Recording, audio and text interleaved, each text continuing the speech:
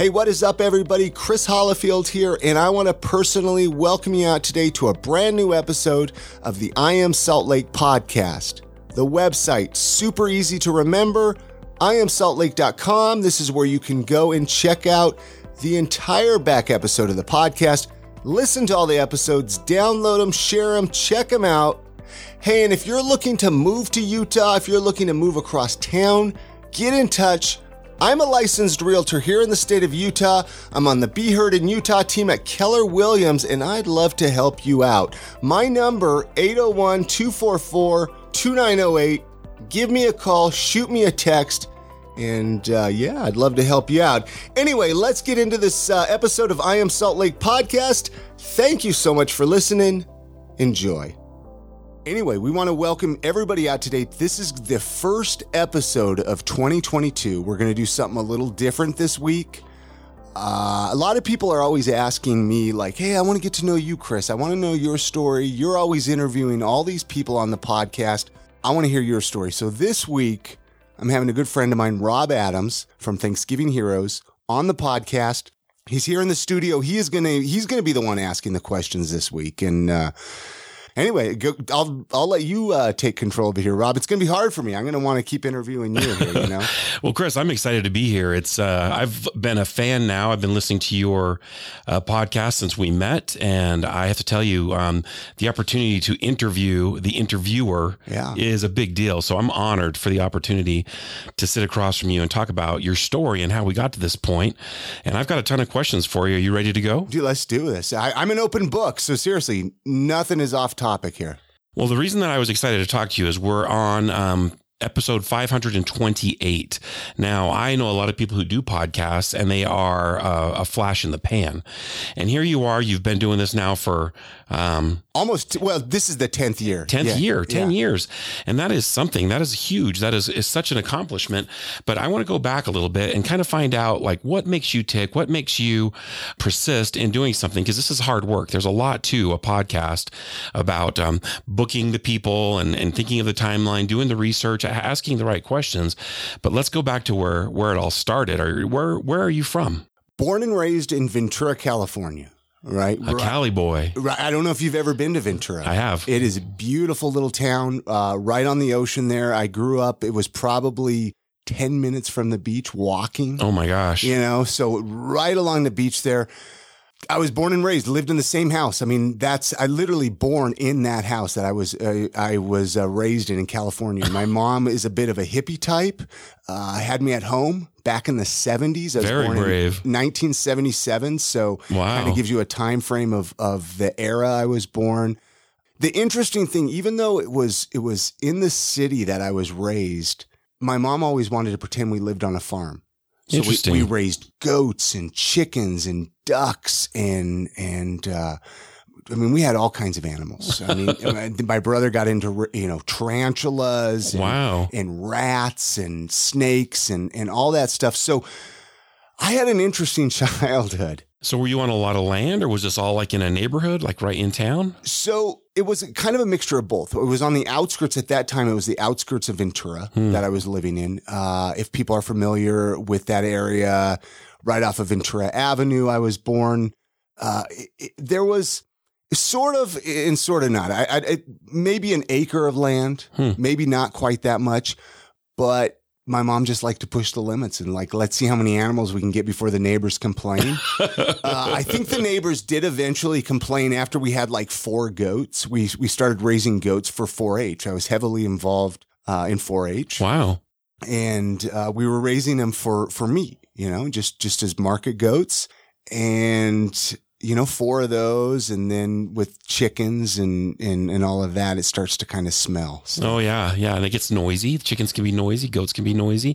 So did you have take an active role in raising these animals? You were out there every day rolling up your sleeves and every day, man. Had to feed the chickens. Had to clean the chicken coop out. Had to clean the goats, walk the goats. Brush them, I don't know, bathe them, whatever was entailed with that. I had to be no older than 10, 12 years old at that time. Did you spend much time at the ocean too, or were you mostly just on I'm going to call it the farm.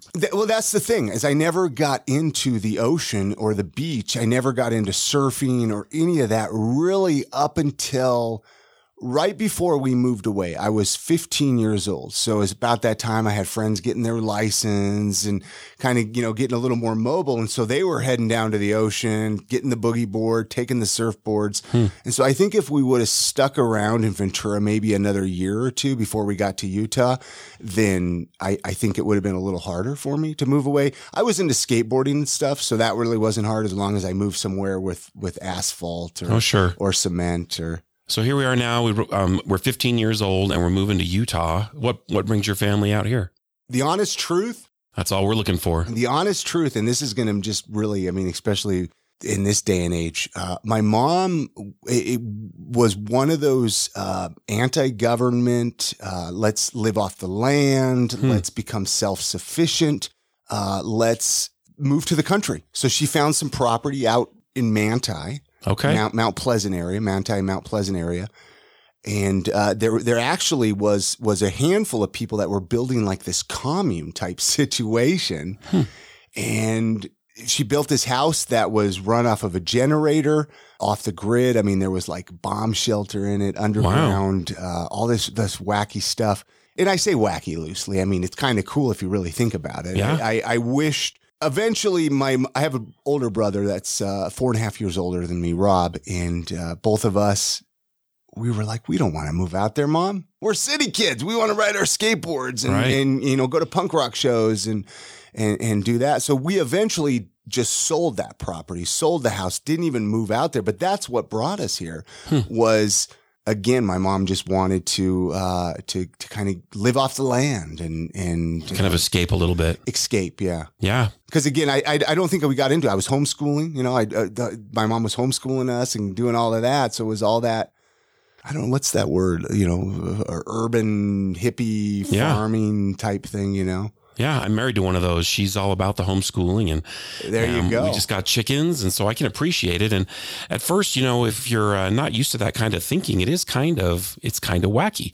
But the more that I'm around it, and like sourcing our own food, and it's great. It is great, and the food tastes really good. We have a garden, and I really enjoy the heck out of that food, and so I appreciate that. I do think that if I were to move from some place as cool as Ventura, California, to a place like Mount Pleasant, Manti area, and it's 1993, 94, and I'm 15 years old, that would be quite a culture shock. Like what was your feeling when you first got here to Utah?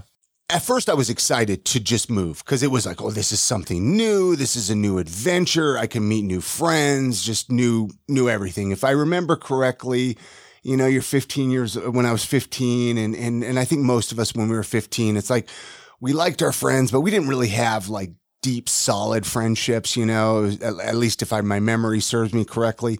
So I was excited to try it out, something new. Okay. But then it's one of those things that when you actually get into it, you're like, okay, we're not just talking about it anymore. We're actually doing this. Right.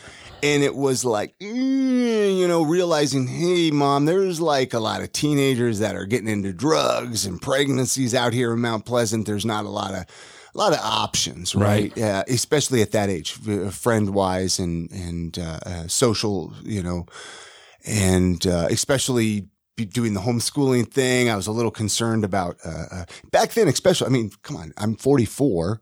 I was 15. Yeah. Homeschooling was not popular like it is today. No. So I know there was a little bit of worry there, and that's if my memory serves me correctly. I was just like, I don't like it. So that's where my brother and I, we kind of talked my mom out of moving that. So she just eventually bought a house in Provo, has been down there ever since. So did you live in Mount Pleasant when you were 15?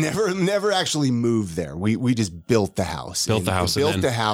And then when you got here, you ended up living in Provo. We were renting a house. Like when we first got here, we were renting a house right by the Provo Temple. Oh. And moved around Provo and Orem a little while we were building the house in Mount Pleasant. And when my mom eventually sold that, took that money, and then bought a house very nice down in Provo. So, all right, we're going to take just a couple of minutes now and talk about one of our awesome sponsors. I love these guys. utahmarijuana.org. They are your number one spot for all things medical marijuana, medical cannabis, CBD, and THC. I want to give a shout out to Tim Pickett. I don't know if you guys remember back on episode 420 when we had him on the podcast, we found out about medical marijuana here in Utah. Now utahmarijuana.org is a sponsor of this podcast. They have a team of medical cannabis experts that make getting your medical card easy, from your first office visit to navigating the state card application and beyond. With over 20 compassionate and highly skilled qualified medical providers ready to help you find relief, you won't have to search for a doctor willing to recommend cannabis treatment. The patient experience team at utahmarijuana.org is dedicated to helping you get all the way through the process so you can get your medicine legally. And right now, they're offering an exclusive discount to I Am Salt Lake listeners. Just use the code GREEN25 for $25 off your first visit. Take advantage of that, because not only do you save $25, but it also lets them know, hey, I'm a listener of I Am Salt Lake podcast. Thank you for sponsoring the podcast. Head on over to their website as well, utahmarijuana.org. Tons of resources about medical marijuana here in Utah. You could listen to the podcast, Utah in the Weeds, on there, and find out about all of their locations that they have here in Utah. Again, the website, utahmarijuana.org. Go check it out. Go support these guys. And many thanks to them for sponsoring this podcast. Now we fast forward again, doing homeschooling. Did you graduate at the 17, 18 years old, or were you a little bit younger? It seems like those kids are graduating a little younger. I actually never officially graduated. That's what's wild is, so I moved out to Pennsylvania. Actually, I was fed up with Utah, right? Like, had enough. Well, so I was heavily involved. I don't know if you're familiar with straight edge culture at all. I am. I was very heavily involved. I was vegan, straight edge, no drugs, no drinking, and then vegan, no animal products, no meat, no dairy, no eggs, nothing, right? And so I was heavily involved in that community. And at that time, it was a very violent community here in Salt Lake, That's right. Utah. And so I was fed up with that. I didn't really like it here. I was like, oh, all the Mormons, I don't like all of them, which, I was young. Okay. I asked for forgiveness. I like the Mormons now, nothing against them. But so I was like, I got to get out of here. Where do I go? I had some friends in Pennsylvania. Took off out there, moved out there for about 6 years. What? How old were you when you? 18, I think. 18, 19 years old is when I moved out there. And I didn't really know what I was doing. Didn't really have a game plan. There was a guy that I met at a music festival that I went out to out there, and he had an extra room. Huh. So he's like, hey, do you want to come and live out here in this extra room? No, no lease, no strings attached. See if you like it. And sure, why not? Why not? I got a job at the gas station, like across the street from there, like within the next day or two, if I remember correctly. Where in Pennsylvania? Do you know where Wilkes-Barre? It's like Wilkes-Barre, Scranton. A lot of people know Scranton because of The Office. Yeah. But it's right between Philadelphia and New York City. A couple hours each direction. And then, beautiful country there. Yeah, loved it. Winters though, huh? Winters were kind of reminding me of some of this winter. Really icy and a lot of overcast, slushy, and a lot of icy. But yeah, the humidity can get you. But well, let me ask you this, and I've never had a conversation with a full grown straight edger. I'm not straight edge anymore. Oh no, I know. But it is it's a culture. It's not just a style. It's everything. It's how you eat. It's how you think. It's who you hang out with. What was so attractive about that when you were that age? So I met a kid, I think I was about 17 years old, late teens, 16, 17. And I met this kid skateboarding. And I remember he asked me and this other buddy of mine if we drank. And I didn't drink at this time. I just never really was attracted to it and never really knew what to say. When you're that age, 16, 17, you're like peer pressure, but yet anyway. So I remember saying I didn't drink, and then he got excited. He's like, "Oh, I'm straight edge, da da da da da," and I didn't know what it was. Sure. But he started telling what it was and what his beliefs were and what he was all about. And here it is. I mean, he seemed like this badass guy. I mean, he had tattoos. I mean, he was involved in like the punk community, which I was, really, really involved in that, going to a lot of shows and stuff. And so I was like, this is great. I don't have to drink. I don't have to smoke, and I can still be a badass. You know? And, I can't remember exactly how it happened, but somehow I started getting connected. Even though I was living in Utah County, I was getting connected with the Salt Lake Straight Edge kids, started coming to shows, started getting involved. And I actually created a mail order company, like a little distribution selling magazines and records and tapes. I started selling them at the shows. And so that got me really kind of grounded in the community, started meeting more and more people. It was just something nice about just being accepted, man, and being part of a community. Isn't that kind of what we all want? Yeah. And we all want to be at that age in a tribe that we have common beliefs and perfect. Yeah, exactly. With the tribe thing. So, and I've never really been much of a drinker, and all of that. So even as I got older, so at that time, not wanting to drink was just natural. And then to have a good reason. It wasn't like, oh, you're just a Mormon, or you're just a goody two shoes, or it's like, oh, I could still be cool and not drink. So that's kind of the attraction there. Interesting. Well, I love that. And what, just out of curiosity, like what were some of the bands that you were following that you were big into at that time? Go ahead. You knew? Do you know some of the bands? Oh, yeah. Okay. Like some of the bands, I'm trying to think. So one of my favorite bands, there was a band, Earth Crisis. Earth Crisis. I don't know if you're familiar with them at all, but they were one of the first official vegan straight edge bands.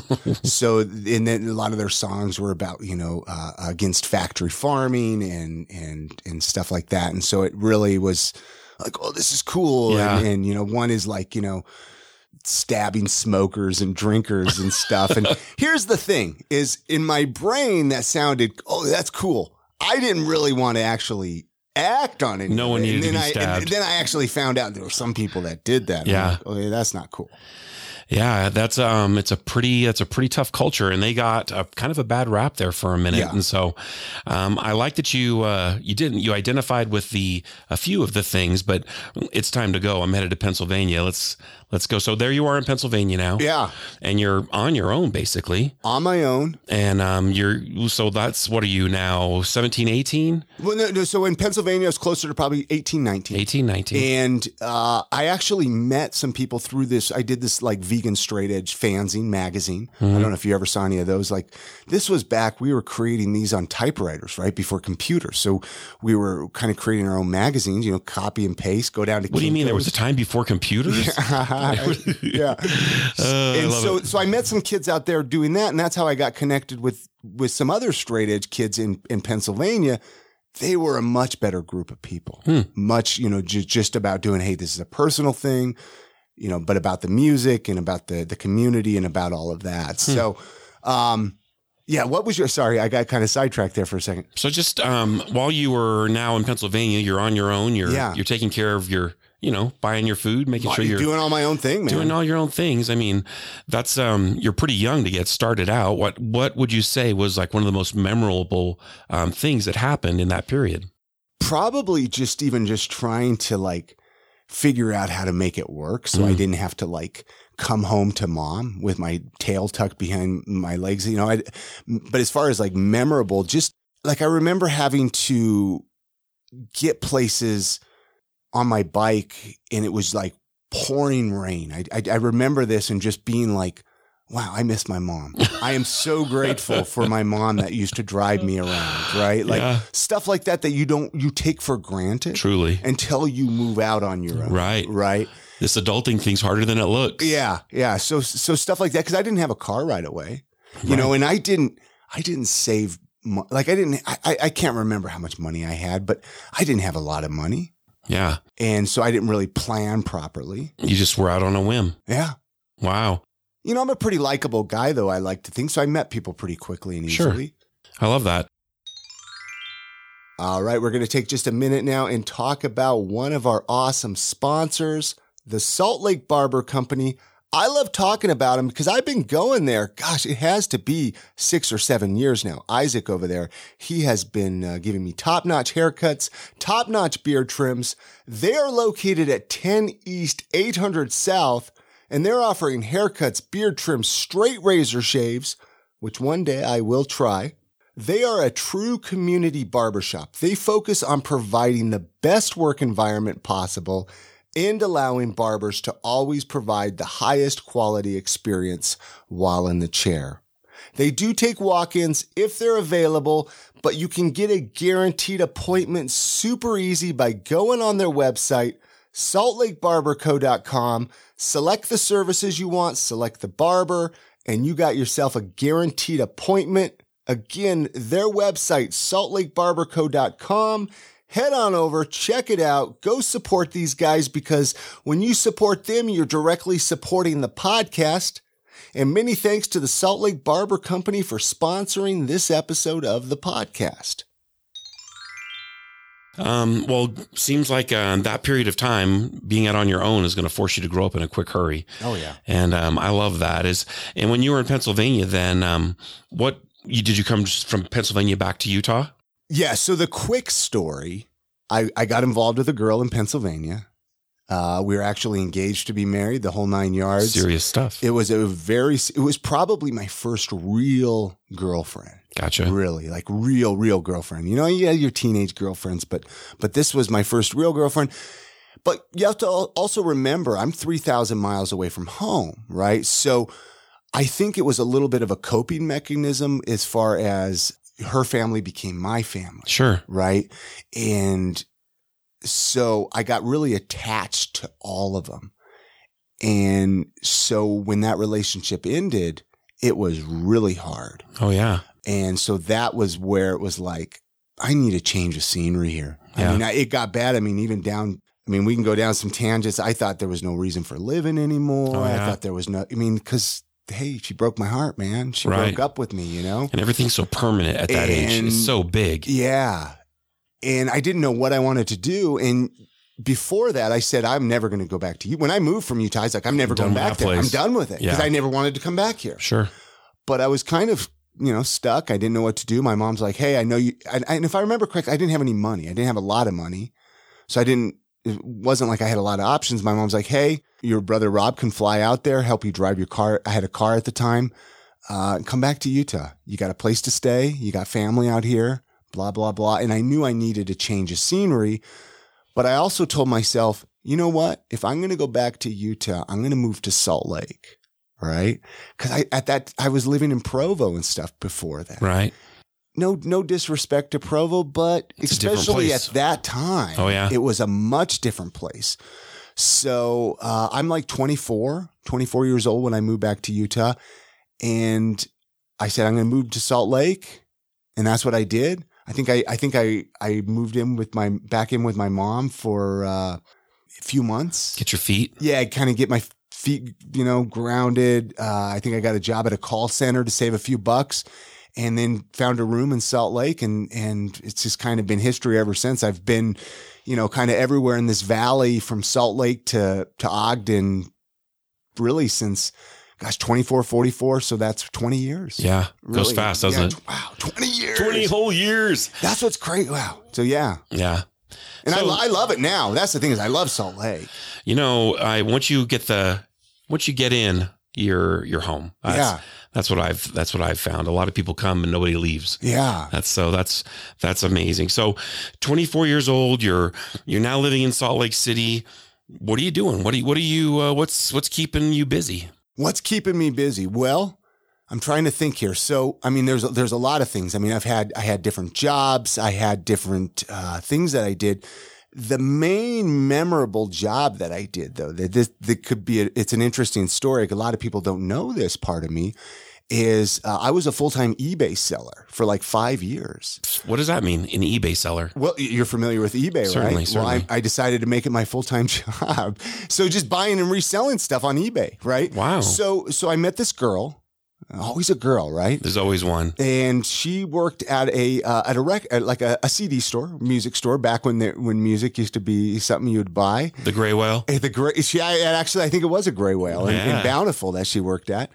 And her manager would go to thrift stores and buy things and resell it, right? Not the most, it's a pretty simple concept. It's not high-end things. Yeah. But at that time it was like, well, that's weird. That's new. I mean, I go to thrift stores and I see that stuff. I mean, if I could resell that. And so I started kind of dabbling in it, realizing I can actually make a lot of money doing this. Wow. But I got really heavily into vintage clothing. Vintage jeans and t-shirts, old concert shirts. Wow. Butterfly collar shirts, button down, a lot of the old vintage Western shirts and cowboy boots. And I did that for 5 years. It was a lot of fun. Go to estate sales, would drive all up and down, to all the DIs from Logan to St. George. Just check them out. Fill the car up with clothes. And the reason I actually decided to stick with clothes is because they were very easy to mail.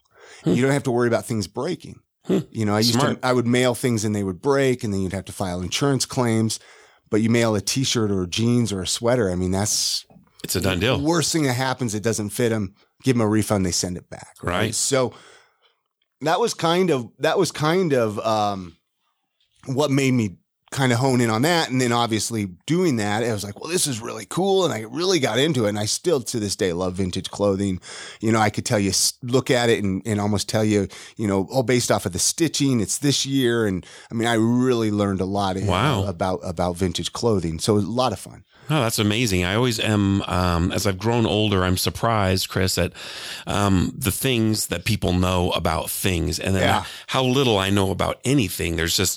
I've never thought about that, but I can see that if you looked at that, that's a double stitching and that was only made for a certain period of time. And so it's a little more valuable. And so I could see there being a lot of information when it comes to that. So that's awesome. And I'm in my early 20s. I didn't want a normal job. I've always been the entrepreneur type. Okay. I've always been the type that's like selling records, go back to the straight edge days, selling the records and all that at shows, and then going into eBay and doing that and selling stuff on eBay.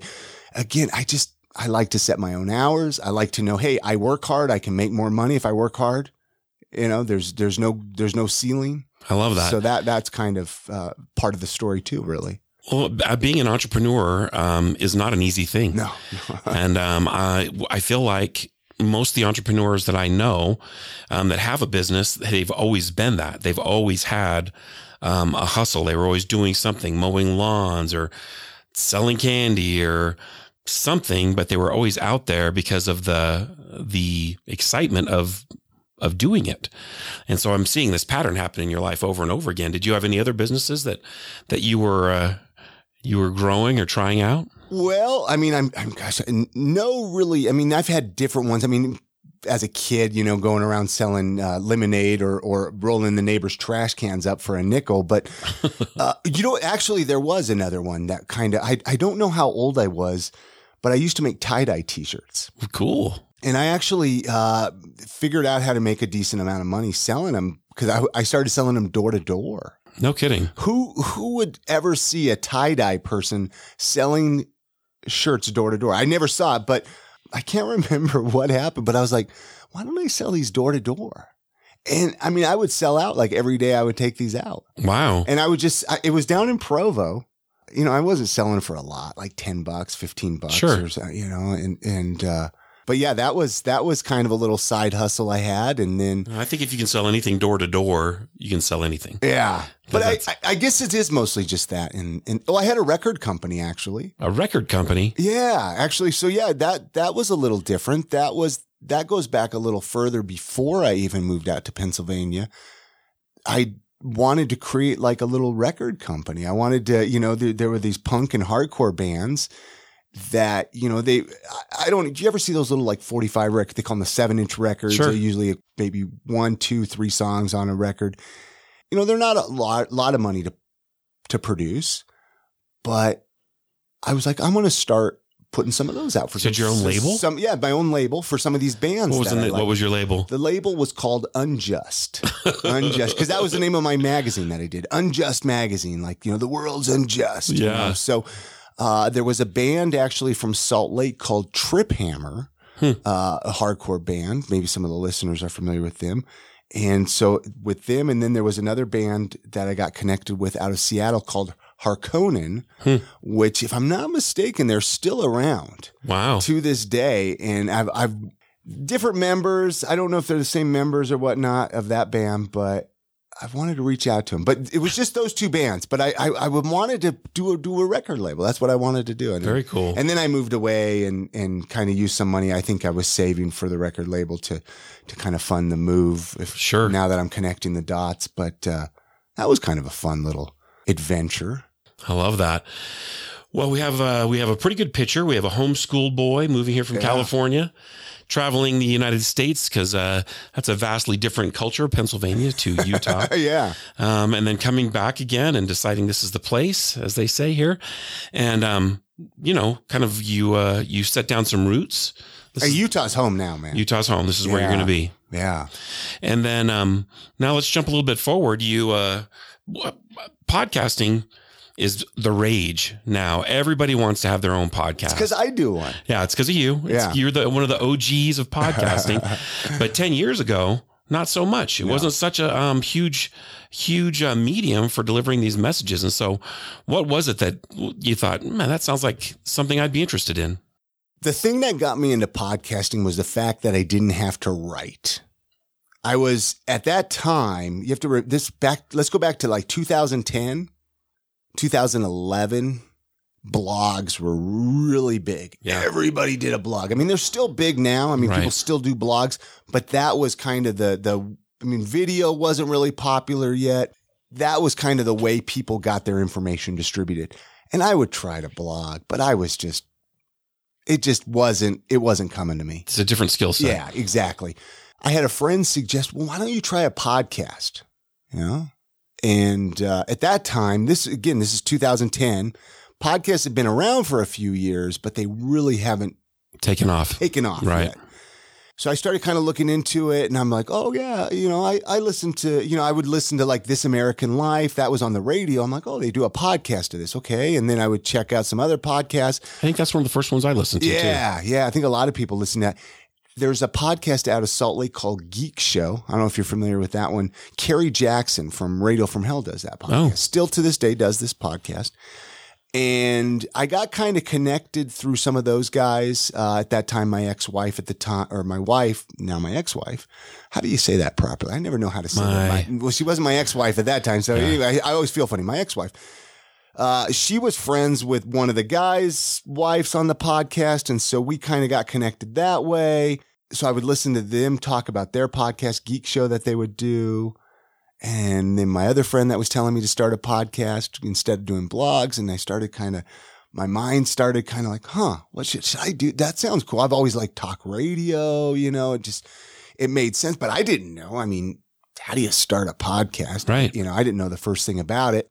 And I just started kind of looking and researching. My wife at the time, my ex-wife, she was good in some of her advice, not so much, but one of her things, because she knew I was the type to kind of start things and quit them too. Gotcha. I think a lot of people are that way.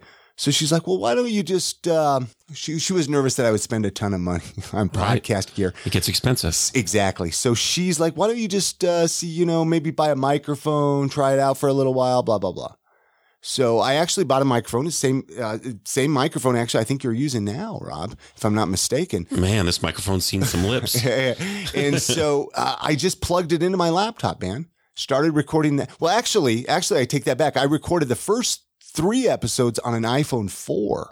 What? So yes, I'm right on your iPhones. I just kind of, back and forth, kind of directed it to the mouth. So the first 3 episodes of the podcast were recorded on an iPhone. Wow. That was how frugal I was trying to be, like, well, let's see if I like this podcast thing. And then I bought a microphone. Gotcha. Bought a microphone. And then I bought I think I did 10 episodes, bought another microphone, and just kind of slowly collected gear. And, at first I didn't know. I was like, well, I wanted to do something to give back to Salt Lake, right? I loved Salt Lake, but I was like, well, I don't play a band, and I don't sell something at the farmer's market or something like that. What can I do to give back to the community? And that's where the podcast, in my mind, as a way to get back to Salt Lake. So I just kind of slowly put the pieces together, and it just kind of gave me a project to do, a hobby. I was meeting cool people. And then eventually somewhere I just got this addiction, man. An addiction. It's hard to explain it. At this point, I don't know what I would do if I didn't do this podcast. This is who you are. It's part of me. I love that. Well, let's talk about the forming of the podcast. Okay. Yeah. I started a podcast, and I have gotten a coach and looked at a couple different things. And the thing that I find amazing about this, Chris, is that here we are 10 years down the road. Did you have a theme? Did you have how did you come up with the logo? How'd you come up with the name? How'd you put this all together? Again, this goes back to my ex-wife. She made women's clothing, would, just buy the fabric. So the shirts, dresses, anything that women can wear. And she would sell them at the local markets. Okay. Farmers markets, street fairs, stuff like that. So that was really kind of my introduction to the local small business community, right? Okay. And the podcast idea kind of got tossed out there at this time, a couple people, back to hey, you should start a podcast. What do I do a podcast about? I'm like, we don't live in LA or New York that I have all these famous people to interview. And I didn't really know otherwise, that was how I knew a podcast. So I was at the downtown farmers market right there on 400 South, and it hit me. I was like, why don't I interview these people? Why don't I find out what makes them tick? Why do they work? A lot of them have a 9 to 5, then they come home and work their 5 to 9, right? Their little side hustle. And going back to my other stories, that's always been something that's interested me and intrigued me. So, hey, why don't I find out their story? I would find it interesting. I'm sure other people would. Sure. Right. And so I was like, each person kind of influences other people. And especially at that time, it was a much smaller city. You got to remember 2011, Salt Lake was much smaller than it is now. And so I saw everybody kind of influencing everybody. And I think people still do, but it was like, hey, if it wasn't for me, maybe this other person wouldn't do something. And if it wasn't for Rob Adams, think of all the people you've influenced. So that was kind of where the name hit me, like, hey, you are Rob Adams, you are Salt Lake, right? And that was originally how I was going to end each episode of the podcast, was have the person, say their name. Hey, I am Chris Hollifield, and I am Salt Lake. Oh. I am Salt Lake. Brilliant. And, I don't know if I ever did that on any episodes. I should, every time I think about that story, I'm always like, I should do that. That's a great tagline. I should do that at the end of, because a lot of people thought when I started it, like, oh, Chris Hollifield thinks he's this, thinks he's Salt Lake, thinks, he's this big narcissist, and that was really never what it was about. Right. It was about spotlighting other people, giving them the time, because a lot of times, as as somebody who does an awesome nonprofit, you don't get a chance to share your story. Right. And at that time, we had City Weekly and Slug, but they can only get to so many people. Certainly. Right. They can only spotlight so many people. And so that was kind of the thing. It was like, hey, let's find the people that don't get the spotlight. Yeah. Because we know a lot of these people's stories, right, but let's find out about the guy over there that makes granola. Why is he making granola? What happened to get into granola? So that was kind of the idea. It was at a downtown farmer's market, and it's just kind of, the funny thing is I want to say a lot of people, but I know 3 or 4 people right off the top of my head told me, oh, that's a dumb idea. Don't start that podcast. You'll get nobody to listen to that. You'll be done in 30 episodes. You'll be done interviewing people. Yeah. Thank goodness you didn't listen. No, seriously though, that's right? Amazing. All right, so here we are. We're doing the podcast now, and we've got a couple of microphones. We're upgrading our equipment, and we're moving forward. Are you having how difficult is it to find people to interview? You said that you were surrounded, but being surrounded by people and thinking it's a good idea and actually doing it is 2 different things. So you're approaching these people now. What was your experience? Back then or now? Back then. Well, back then it was hard. Nobody knew what a podcast was. and nobody knew who I was. Right. Right. So to try to approach somebody to say, hey, come talk to me for an hour. We'll record it. Or X amount of, however long, Yeah. and we'll record. What is that? Well, it's kind of like internet radio, talk radio. Yeah. It's kind of like this or that. And you'd have to explain it, or send them a link and be like, here, you can listen to an idea what it's about. Oh, okay. I understand. What's that? Yeah. And so it was difficult. And I remember having to reach out to a lot of people, and I don't remember the exact number of declines versus regular, but it was difficult. Now it's a completely different story. I mean, and we have the podcast booked through like March. Yeah, people are lining up to be on. People are lining up, and pretty much, I mean, you ask somebody and, oh yeah, sure.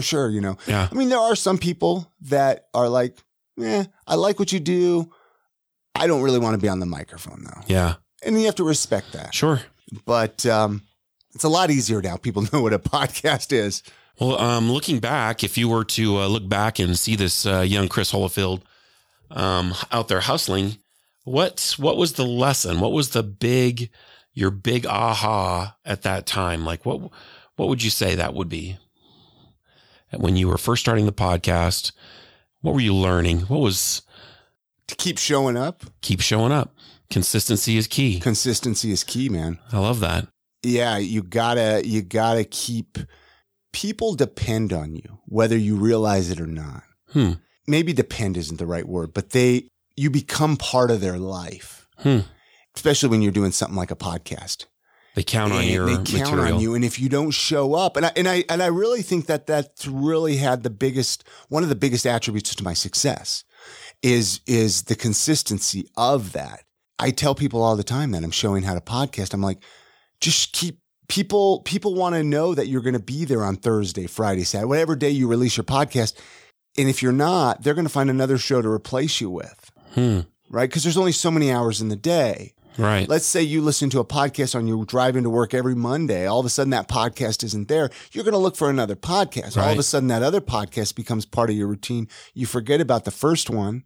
Maybe you go back to it. You just lost a listener as that podcast host. Wow. Right. And that's that way for me with my shows. I know it's not that way for everybody. Everybody has different listening habits, but I believe that has to do with a big part of it. And then and actually, I know one of your questions earlier was like the logos and websites. And Chrissy's actually the one who's done all of the current logos and designs and artwork. I mean, when I first started this, man, I just went on Fiverr. I don't know if you ever used Fiverr. For sure I have. And it was just garbage logos. And I think I threw a website. It was like do you remember like GeoCities and all of that, right? It was some kind of builder like that. It wasn't a GeoCities site, but it was horrible. Yeah. It was horrible. So Chrissy, I met Chrissy 3 years into doing the podcast. Okay. And that's where she was like, this guy needs some help. And let's do a professional logo. And that's actually another big thing that added to my success. I think when you look successful, people treat you as success, For sure. And especially with sponsors and stuff like that, they're like, okay, this guy's legit. Right. Yeah, you think you're saving money, but you're hurting yourself. Yeah. If you don't take care of those important things. I mean, that's your calling card is sometimes the website and your logo and those things. So I can appreciate that.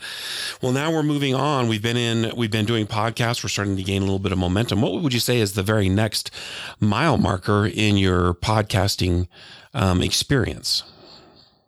And just so you know, listeners, Chris doesn't know I'm going to ask these questions. I'm throwing him kind of like some curveballs here, and he sits back and he looks up at the ceiling. What was that? What would that be? So I want you guys to know that this is unscripted, Chris. And so I hope that you can enjoy this.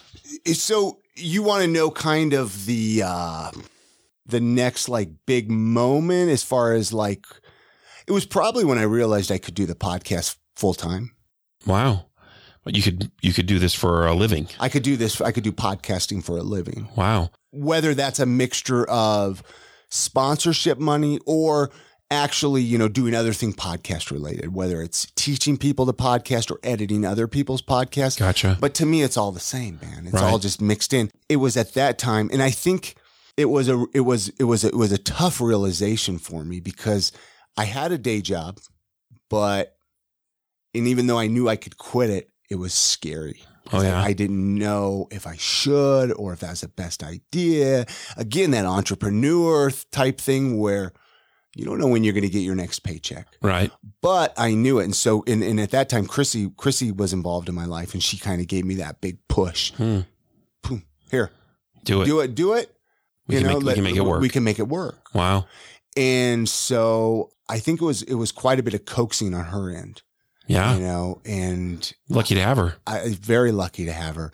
I was scared shitless because, so I was working at Contempo Tile selling granite slabs. I was at that job for 12 years. It was comfortable. The golden handcuffs. Right? You're comfortable. You're making just enough. But I knew maybe in January they'd give me another 25-cent raise. Yeah. You remember those jobs? Fingers crossed. Let's give you a 50-cent raise, Chris. You did good last year. Yeah.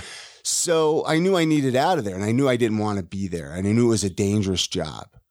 So Chrissy's like, "Hey, why don't you focus on podcasting?" We were actually talking about having a kid, right?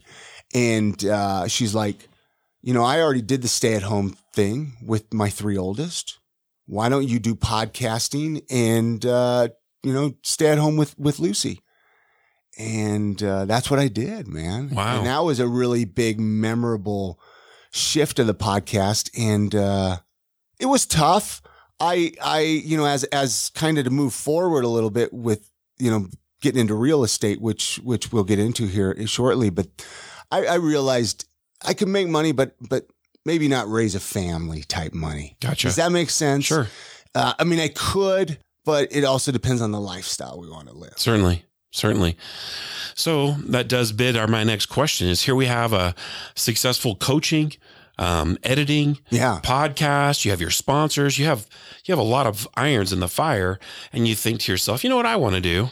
I think I'm going to sell some real estate. Yeah. How did that happen? It actually goes back to about episode. It's all podcast related, man. It's all podcast of how it started. About episode 170, we had a person on a guy by the name of Cody Derrick. I don't know if you know Cody Derrick. I don't. City Home Collective. Are you familiar with those guys? I am. City Home Collective downtown. I got connected through a friend. We were looking for a place to record the podcast. Actually, that was actually a big thing I struggled with in the beginning. Is I always lived in small apartments, and so that really wasn't conducive to recording. And anyway, I had a friend who was like, "I need to introduce you to City Home Collective. They have this great basement area. Maybe we can record the podcast." Blah blah blah. They're realtors. Hey, my envision of realtors at this time was old men in suits that they bought from like the DI. Yeah. Maybe they had big gold chains. I don't know. I'm just trying to kind of paint that picture of what I thought most real estate agents were. Anyway, I meet Cody Derrick. And here is just this young, hip guy, pretty close in age, if I remember correctly. And I started listening to him talk and like his love of Salt Lake and how he wanted to create the city that he wanted to live in. He's like, "Hey, I've traveled to all these other cities. I've lived in London. I've lived in LA. I've lived here and there. But why not make Salt Lake the city I want to live in?" Yeah. And that hit me, man. Like I was like, dude, that's cool. And I met some of the other agents out of his office. And I was like, this is really cool, man. I need to look into this real estate stuff. This is cool, man. So it's always ticking around in my head, right? And then I started getting messages on people being like, "Hey, I'm going to move to Salt Lake. Where should I go?" Moving from out of town. Then I'd get an email from another person saying, "Hey, I was up for a job transfer and I found your podcast. I decided to move to Salt Lake because of your podcast." Wow. Right? Wow. And I'm thinking, man, there's something to this, man. Got a sponsor. One of our sponsors for a while was another local realtor, Market Source Real Estate. Market Source. And before Lucy was born, before my 4-year-old was born, I can't remember exactly, but I remember talking to Chrissy and being like, editing podcasts and doing all this is great, but I want to, it's just a lot for for the type of return I'm getting. I'm, having to, you feel like a bill collector trying to get money for sponsors, people aren't paying. And there was just a lot of stuff going on behind the scenes that I just wasn't all that stoked on. So I'm like, maybe I should get my license to become a real estate agent. Even if I just sell 1 or 2 homes a year, through the podcast. Sure. Like, even just that could make the difference. Make a difference. Yeah. Right? Well, I didn't get it wrapped up in time. I didn't get all my studying done in time before Lucy was born. So I got kind of distracted when she was born. Life happens. Oh, whatever, and so I ended up not finishing up. This was 4 years ago, right? Well, the pandemic hit. Okay. 2020 hit. Dun, dun, dun. We're all stuck at home. Yeah. And I was talking to Chrissy, and I'm like, hey, we're all here at home. We're just sitting around. I'm like, I cannot shake this idea of getting my real estate license and becoming an agent. I said, and out of all honesty, I really want to go in head first and do this full time. This is what I want to do, and you got to, I'm talking to agents during this whole time. I'm bringing them on the podcast, there's so many of them in Utah. It's hard not to be a friend with somebody, right? Yeah.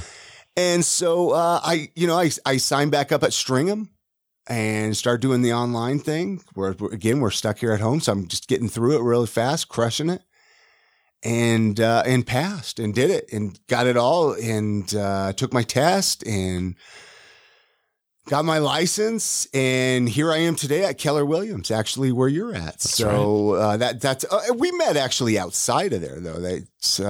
Wasn't it through Tristan? Yeah. Yeah. A good friend of ours, or mine, I guess. I don't know how well you know Tristan. No, well, just online. We're connected online, but he's been a big part of my life for years. And I was talking to him about doing a podcast, and he's like, you've got to talk to Chris. Yeah. And so I think we spoke on the phone a few times, and I think we even met once for coffee. Yeah. And talked about my idea for the podcast. And the thing that I liked about you was that you weren't selling it. Yeah. You were just like, okay, that's cool. But have you thought about this? What about that?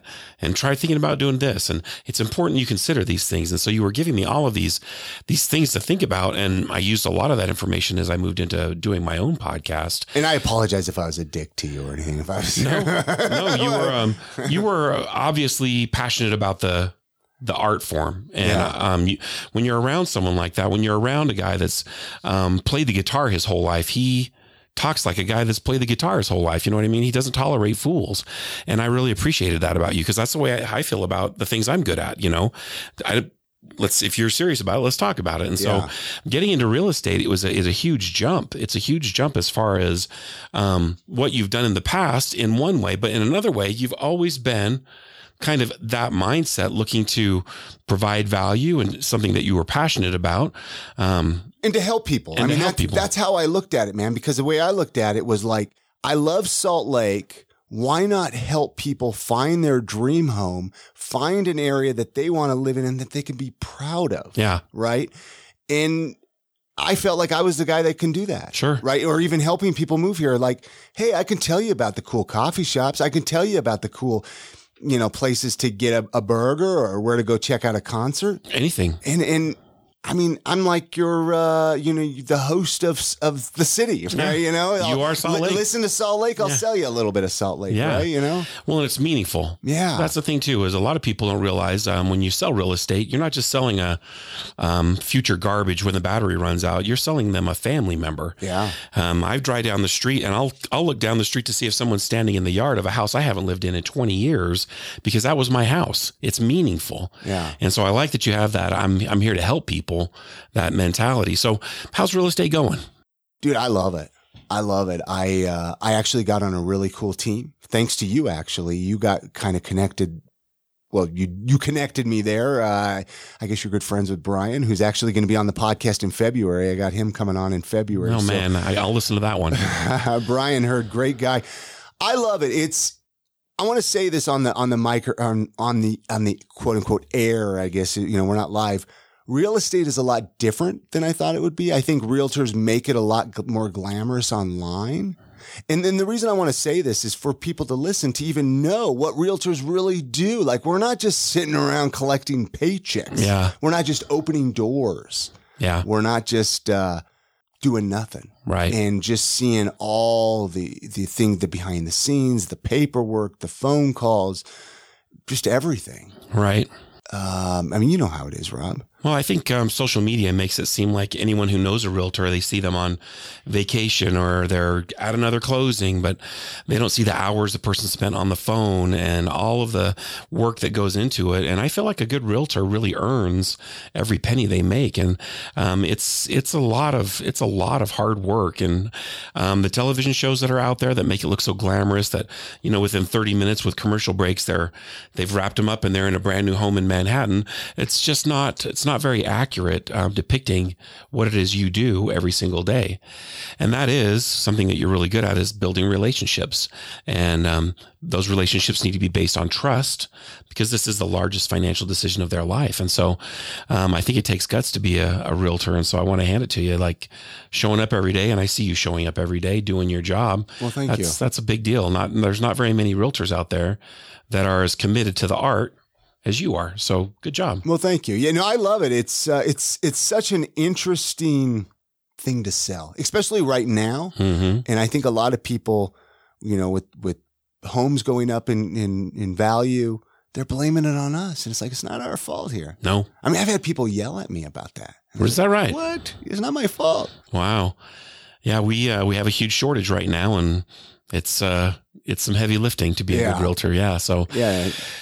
Oh man. Well, a little bit back to the podcast. I mean, for 2022, a question that Brittany Hemingway asked was, what's your goal or theme for 2022 with the podcast? Well, my life goal with the podcast, with business, with everything is transform. That's my word for the year. Transform. That's a better question. Is what is your goal for 2022? Yeah. Because everything, I mean, even down to the podcast is transformations. I need to, at the end of the year, I want to almost make myself unrecognizable and the podcast unrecognizable in a good way. Tell me about that. So for myself or for both or podcast or I think they're hand in hand. I think that Chris changes, the podcast changes. Yeah. Well, so this is the year for the podcast, and I know I've talked about this, but this is the year that I'm actually going to build out the garage for the podcast studio, that we're going to build out a full media studio. Wow. I know, again, I've talked about this for the last couple of years. COVID kind of came and distracted us, but I'm like, hey, no more excuses, especially now with real estate. I'm like, I got to start doing some video. Mm-hmm. No more of this just audio only. So again, the transformation into video. I'd like to do more podcasts than just one episode. I don't know if it's just of I Am Salt Lake to do another episode or to do something else. We'll see what happens there. But as far as myself, I mean, a complete mindset shift. A little bit of a tongue twister. It is a tongue twister. So I'm heavily working on that. I have a lot of my own limiting beliefs that I'm working on. And so that's just where the transformation, man. What are you doing to work on those things? Like, what is it that you do that, because a mindset is a habit. It's a lifelong programming that you and I, each of us go through, that either creates our beliefs or our limitations. And so a mindset thing is something that isn't like changing your underpants. It's heavy lifting. It's something that has to be done. So tell me, what is your plan on changing your mindset? Well, there are things that I've done over the last few years. I've just never had guidance, I guess you would say. There are things I knew you should do, read good books, maybe go to the gym, blah, blah, blah. But since I've gotten into real estate, and especially since I've gotten involved in the team that I'm on, mindset is a big thing with the team that I'm on. Certainly. And so there's a lot of guidance with actually steps that you could take. There's a program. I mean, are you familiar with Ninja Selling? I am. And that whole program of that's Realtor Nerd Talk. A lot of the ideas of that are being implemented, but things that I do. I mean, I do my affirmations.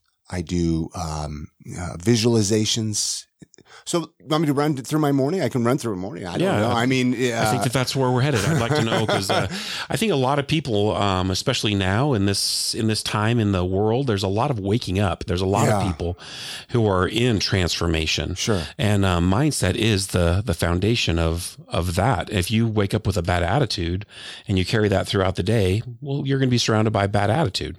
Absolutely. And so you're starting off the day being intentional in creating this mindset. So let's talk about that. How do you start your day? It's shifted and changed through the last few years. I'll give you the current version, but the biggest thing that made me realize years ago, I kind of came to this realization on my own because I started noticing that most days I would just jump out of bed. The alarm would go off. Oh crap, I got to get to work in 15 minutes, throw on a shirt, maybe, eat a Pop-Tart, something really bad for you and cussing out everybody driving down the road and just, and that would, your whole day you would just be. Set the tempo. Yeah, exactly. So I started realizing that if I started waking up earlier, having some time for myself, focus on my own thoughts, do my own thing, I had a much better day. And so through the years, I've kind of honed it down to different things. So my current routine is, and I know this sounds crazy, Rob, I get up at 4 a.m. I hit the gym up, go down to Planet Fitness down the road, go down there for about an hour. Okay. Get back here, and then I do some meditation, and I do some journaling. I think, I don't know if you shared it on your podcast. You shared it, the 5 minutes, you just start doing a brain dump of everything you're grateful for. I am thankful for. Yeah, I'm thankful. I am grateful. That's been a big game changer, I've noticed. I used to just do like 3 things, and then I'm like, I'll do 5 things. But I like that 5 minutes, man. There's something about that really gets you in that place. So then I do that. Let's see what else. Are your meditations guided, or is it something that you've just practiced throughout the years? You have your own practice? So the meditation, I enjoy a guided meditation. And do you have a favorite that you like to listen to? My mind's blank here, so I'm going to pull this up. Insight Timer. Are you familiar with that one? So I've struggled with different meditation apps, Headspace and Calm. Yeah. Didn't like the voices. Okay. I'm very particular about voices. I'll turn off a podcast if I don't like the voice. Within minutes, right? Within minutes. Yeah. But Insight Timer, I found it's free, and I found a few on there. I bookmarked, but that one works really good. I like the music. I kind of just shut my eyes and kind of let it kind of guide me, and I do some visualizations with that, and I do that for about 20, 25 minutes. And when you're visualizing, what are you visualizing? Like, what's going through your mind? I like to visualize what my future looks like. I like to visualize myself doing things like driving my dream car, pulling up to my dream house. Feeling it. Being it. What would it feel like touching the steering wheel? What does it smell like? What does the sound like? What is it, going into my dream? Who's there? Who's in my home? What does it look like? No carpet, is the walls painted? So I like to visualize, kind of, get that brain prime for when it does happen. Right. You're leveraging, you're manifesting, you're creating the world that you want. And I'm still learning a lot about it. Manifesting I don't know. You could probably teach me a lot about that, Rob. I'm learning too. The thing that I've learned about manifesting is that we all are doing it, whether we know it or not. We are creating our world around us. And if we choose not to believe it, that's still a choice. We're still going to manifest no matter what we choose. And so I love that you can see your car in your house and you're pulling up to it and you're feeling it, because it's not just enough to write it down and say, I want to live in Beverly Hills. You have to feel what it's like to live in Beverly Hills, or to write down, I want to be a successful real estate agent. You have to feel that. Like, how will it feel when I hit that point? I'll feel so good. And who can I help? And how does it look? And who lives there? And I love that stuff. That's exciting. There's a book I read this year, Alter Ego. Have you read that book? No.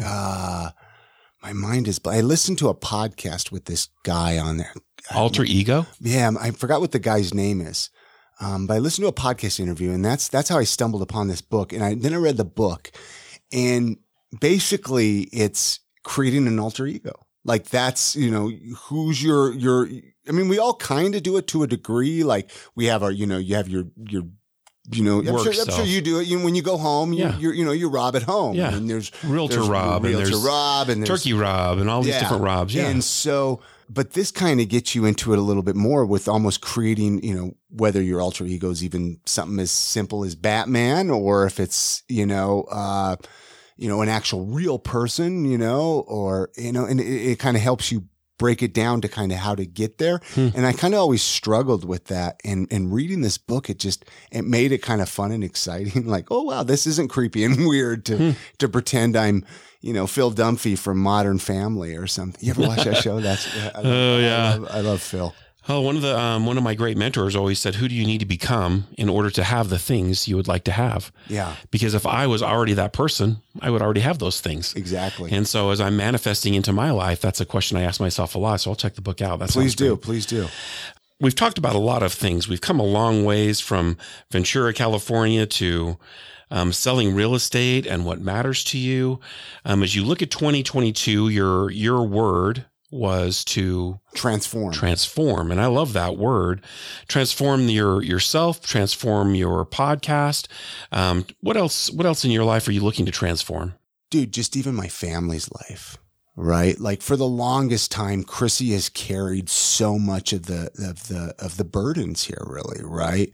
I'd love to, and when I say burdens, for financial burdens, just everything, as I'm kind of doing these things, whether it's trying my own podcast stuff out and then getting into real estate, I'd like to give her a little bit of a break of that, right? Right. Where it can be like, hey, it's my turn to carry you a little bit. I love that. Hey, I'd like to, let's the family hasn't been on a good vacation for a little while. Let's take the kids down to Disneyland. Let's plan something. One of my things, as I created my goals and my business plan for 2022, I want every 90 days to go away on a 3-day weekend. Chrissy and we just need to get away. I love it. Even if it's just somewhere close, we don't do that enough. Both of us are workaholics.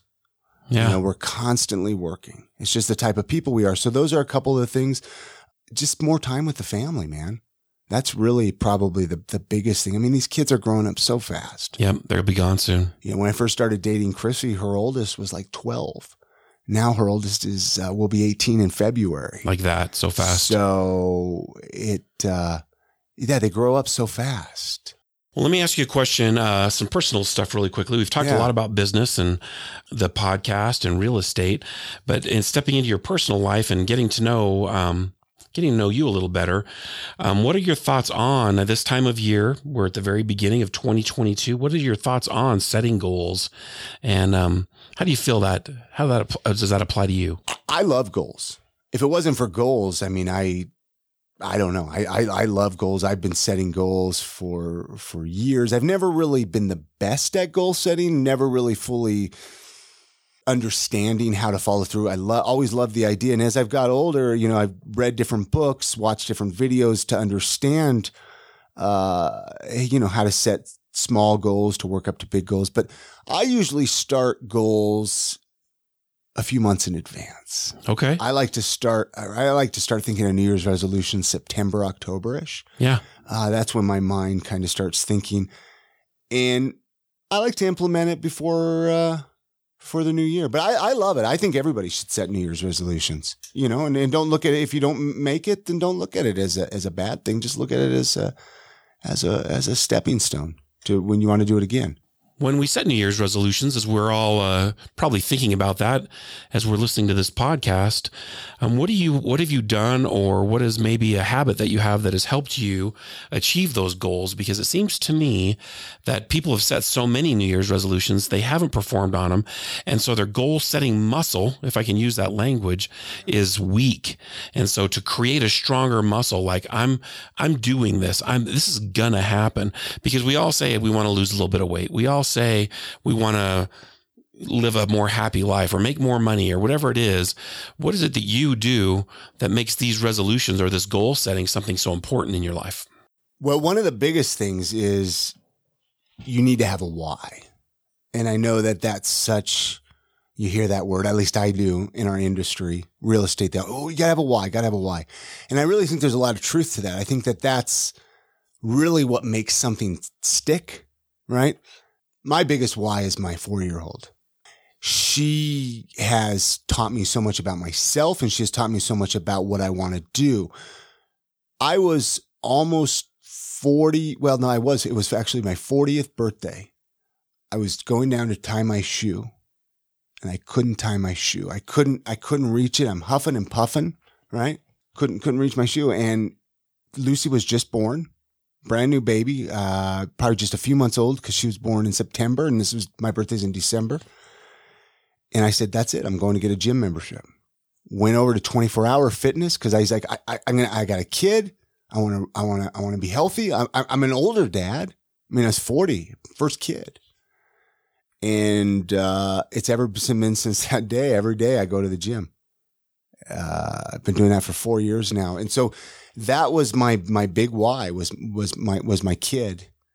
And that really helped me. And then finding little things to celebrate. I think it's important to celebrate little wins, even if it's losing 3 pounds at first, right? A lot of times people think they need to create such big goals, Right. Like, oh, I need to lose 50 pounds before I can celebrate.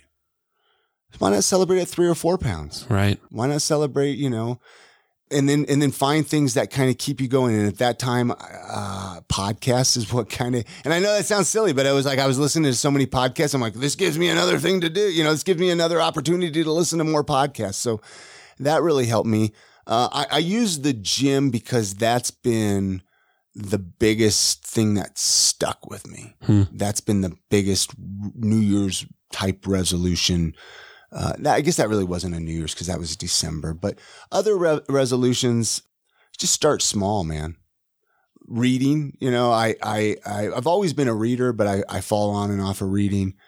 And, when I wanted to get back to reading every day again, it's become just read one page. Yeah. Let's just read one page, just today, one page till it becomes part of your habit. Gotcha. Let's go back to the gym a little bit. I tell people, hey, even if you don't go into the gym at first, just pull up to the gym, right? Pull up in front of it. And I know it sounds silly, but then you start to envision that I go to the gym. Yeah. It's just become, hey, because that's the biggest thing that, I used to be a heavy smoker. 3 packs of cigarettes a day I used to smoke. And so in my mind, the hardest part for me to quit smoking was I was a smoker. So I had to envision. I identified as a smoker. So I have to retrain myself and identify as a non-smoker. So it's the same thing with habits is if you're not a reader, how can you identify as a reader? How can you identify as someone who journals? How can you identify as someone who goes to the gym? How can you identify as someone who drinks water, who does anything? Yeah, drinks water instead of drinking beer or alcohol or whatever. Soda. Whatever. Yeah. And I think that's the biggest thing. And then it goes back to, I think, even the stories you tell yourself in your head, we don't realize goes back to the affirmations, all of that, where if you're going to keep telling yourself, oh, I'm lazy. I'm fat. I can't go to the gym. Well, then, your body's not going to listen. Right. But hey, you know what? I'm in shape. I got the energy. I'm full of energy today. I'm going to crush it at the gym. Today's going to be an amazing workout. Tell yourself those things. Yeah. Even if you didn't go to the gym, your brain's going to start to believe it. Right. You'll identify as someone who goes to the gym. Yeah. I love that. That's good stuff. Well, what else would you, so looking back, if you could give yourself advice as a podcaster, looking back now, what advice would you give yourself after 10 years? Start doing videos sooner. Start doing videos sooner. Again, I haven't done it really yet, right? Yeah. That if I could go back and do it all over, I would have just incorporated video somehow. But again, video wasn't popular. But it's become, again, one of those things that's like, I got to figure out how to do video now. I mean, that's the biggest thing for me. I just don't know video that well. And so to me, I just know it's going to be time consuming to really figure out. Uncomfortable. But yeah, so, that's something I would probably do different. But as far as just anybody, I mean, just don't be scared of it. Just to jump in, realize that not very many people are going to listen in the beginning, and I would have told myself that too. Be like, Chris, only 8 people are going to listen to episode 1. All right. So how about this new adventure you're on with real estate? Yeah. If you could look back and give that young eager guy that was just getting his test done. You've been now doing it for it's almost a year. Well, 6 months. 6 months. 6 months in June. So what's the lesson? What's your big takeaway? That I wished I would have gone in earlier, and that I wished I would have bought like 10 houses in Sugar House like 20 years ago. Oh, do it now. You'll be saying the same thing in 20 years. The funny thing is there's a lot of truth to that. I mean, there was a time in my life where I was like, I'm going to rent until the day I die. Why would I want to buy? I let somebody else take care of. But learning, I mean, once you start learning about the ins and outs of real estate and about, building some equity, building a little wealth, how easy it really is. If you really, it's kind of sad how easy it is. If you get into it sooner, do it sooner. I know that's a generic answer. I know that's probably what a lot of people say, but I think that's what I would say. I wish I would have jumped in sooner. I wish I would have started investing sooner. If I would have known that it's not as hard or complicated as you would imagine. Yeah. Or maybe I would have looked for a trusted partner, a trusted real estate partner, someone that could help me along the way. And so I think that would have been good too. It was good advice. One of the things I admire most about you, and I thought this when I very first met you, is that you're a man of integrity. Well, thank you. Yeah. When you tell me that you're going to do something, you do it, or you do your darndest to make sure that it happens. And that's a rare thing in the world altogether, but especially as a real estate agent. So it's one thing I really admire about you. Well, thank you. And then now you're a dad, you've got a 4-year-old. Like, what advice would you give the younger father? The younger father? Yeah, the younger father. Don't wait until, I was going to say my advice would be don't wait till you're older to have a kid. I know you have a young one yourself. That's right. And as you know, when you're older, you're just not as spunky and if I could go back and do things older, it would have been fun to have a kid in my 20s, Oh, man, hard work. But I think advice I would give is to don't worry so much. Things will happen that are meant to happen. Everything works out. Everything works out. Right? Like, I think I spent so many years worrying about what if this, what if that, what if I don't, the podcast isn't successful, or what if it is, what if it isn't, or what if I can't pay the bills? I mean, I guess you always worry about that, but there's a lot of what ifs. Here I am. I'm still alive. I got a home. I got a beautiful wife. I got great kids. There was a time in my life where I didn't think there was any point. I mean, let's go back to Pennsylvania. I mentioned that before.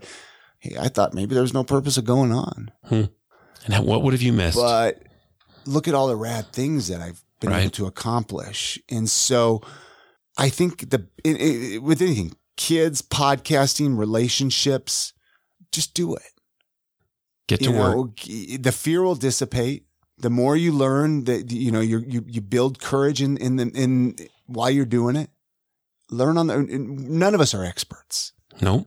We all get that imposter syndrome once in a while, but we're all trying to figure this out. Yep. Every day.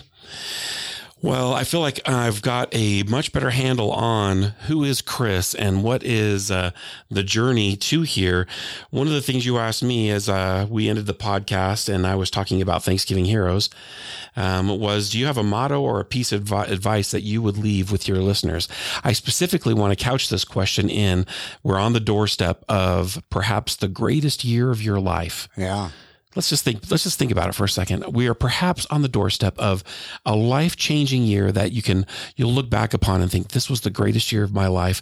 What advice would you give to your listeners if we could couch it in that and we could let them know that perhaps 2022 would be the greatest year of their life? One of the quotes that I try to live by and really has been a game changer for me is, and I don't know exactly, I'm sure you've heard, done is better than perfect. And I've really had to implement that into this podcast has actually probably been the biggest thing that has made me have to implement that little quote, because I used to spend, I don't know how many, 3-4 days editing one episode of the podcast. But I was like, I can't do this. I just got to get this done. And, all the little things, people don't notice all that little stuff. And so I really had to, realize done is better than perfect here, Chris, because if I wouldn't have implemented that, I probably would have been done with this podcast into year 2 or 3. So you could be paralyzed by the details. By the details about all the facts, and you could say this with anything that you get into, right? Like you want to go try to do something or go meet somebody or get into a new career or whatever. And, oh, I'm not good enough, or people aren't going to like me, or this or that. And it's like, just do it. Right. Or I'm going to wait until this, I'm going to be happy once I'm going to all of these enjoy things. the journey while it's be happy during the journey. Okay. Right. Yeah. I love that. That's some solid advice. Chrissy had to teach that one to me. Aren't we lucky to have these teachers in our lives? Yeah. Well, that's fantastic advice. And I want to throw out there to the listeners that have been fans for a long time. Chris is doing a good thing. He's highlighting nonprofits. He's highlighting businesses. He's bringing people on and sharing their story in a way that is compassionate and humane and in a comfortable place. And so I would like to encourage you to tell your friends about this podcast and to reach out to Chris. If you have any questions about real estate or about the podcast, this is a man you can talk to, you can reach out to that has integrity. He's going to shoot you straight. Even if you don't like it, you're going to get the truth from Chris.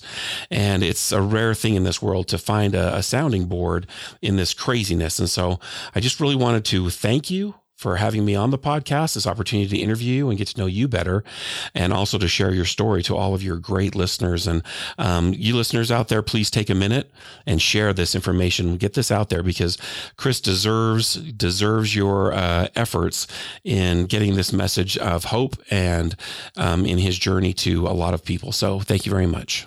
You're very welcome, Rob. And thank you for taking time out of your evening and coming over here and chatting with me and all of that. And let me tell the listeners, go back. I wanted to make sure I give the right episode. 509, you were on the podcast, Rob. Go back and listen to this episode. If you haven't listened, learn, your story and, what made you decide to do Thanksgiving Heroes and what that's about and how people can get involved next year. Sign up. Or whatever, whenever you're listening to this. Maybe you're listening to this in October or September, right before Thanksgiving, but, get involved. Thank you very much. Actually, let's give the website of that real quick. I want to give you some plugs here. All right. Well, Thanksgiving Heroes. It's .org. We're in a couple different cities, but you want to check out Salt Lake. We have a goal to feed 3,000 families here along the Wasatch Front next year. And we're going to do it all on the Saturday before Thanksgiving. And I collect the money. We do some great fundraisers, a golf tournament, casino night, a motorcycle ride, all stuff that I like to do. And we get involved with large businesses. If you have a business that you think would be a good team experience, we do virtual turkey drives, and we raise this money. And then each penny is spent on feeding local families, kids that are nominated here by local school teachers or even nominated by you if you know a family that could use the help. And then on that Saturday, you show up with a car and I'll load you up and you get to go deliver meals to a couple families.